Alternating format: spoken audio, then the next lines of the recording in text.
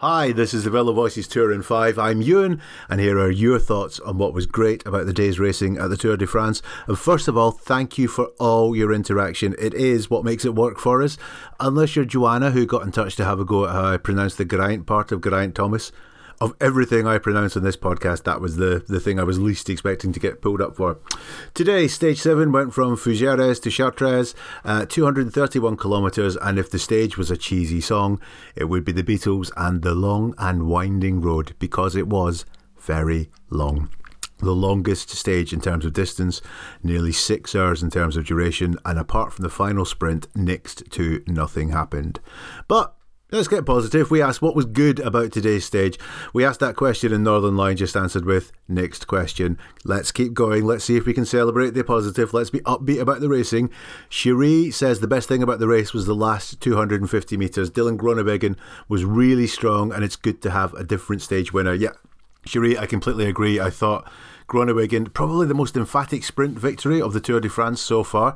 And when you look at who he beat, so Gaviria, who is just been in great form all year, Peter Sagan, who's having a great Tour de France. Further back, guys like Mark Cavendish and Marcel Kittel, Groenewegen beat them all and beat them all fairly. Also, she said that Peter Sagan gave Laurent Jalabert a signed World Champions jersey. Nice present. Where's mine? Question for him, not me, I'm afraid, Cherie. Avril agrees. She says the best thing about the race was the finish. Tina says the best thing was it finally ended. Tina, we're all with you. I think the entire cycling world was kind of glad when that stage was over, but trying to keep it upbeat and positive here. Neil has something. He says it was a good result for his fantasy team. Neil, for every crowd, there is a silver lining. Simon says the best thing about today was he was at work and missed it. And Andrew says that the best thing about the stage was that down under they had a Tour de France related crepe competition with the couch peloton, which helped pass time. Andrew, halfway through watching today's stage, I was about nodding off and I realised that people in Australia stay up all night to watch the Tour de France. So yeah, you need something like a Tour de France related crepe competition to keep you going. Sounds great.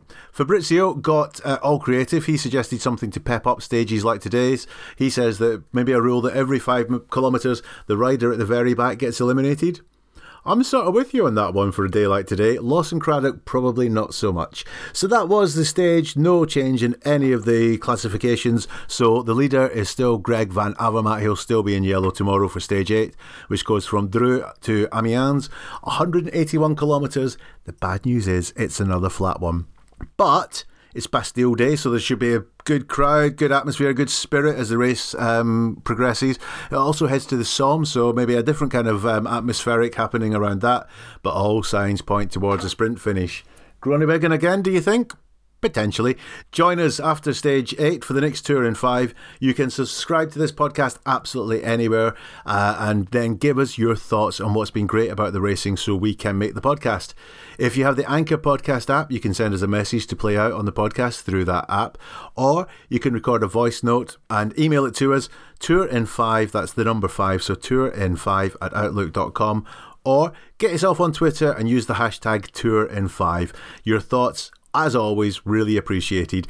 All the contact information, how to get your thoughts to us, are in the show description on your podcast app. So we'll see you after stage 8 for the next Velo Voices Tour in 5.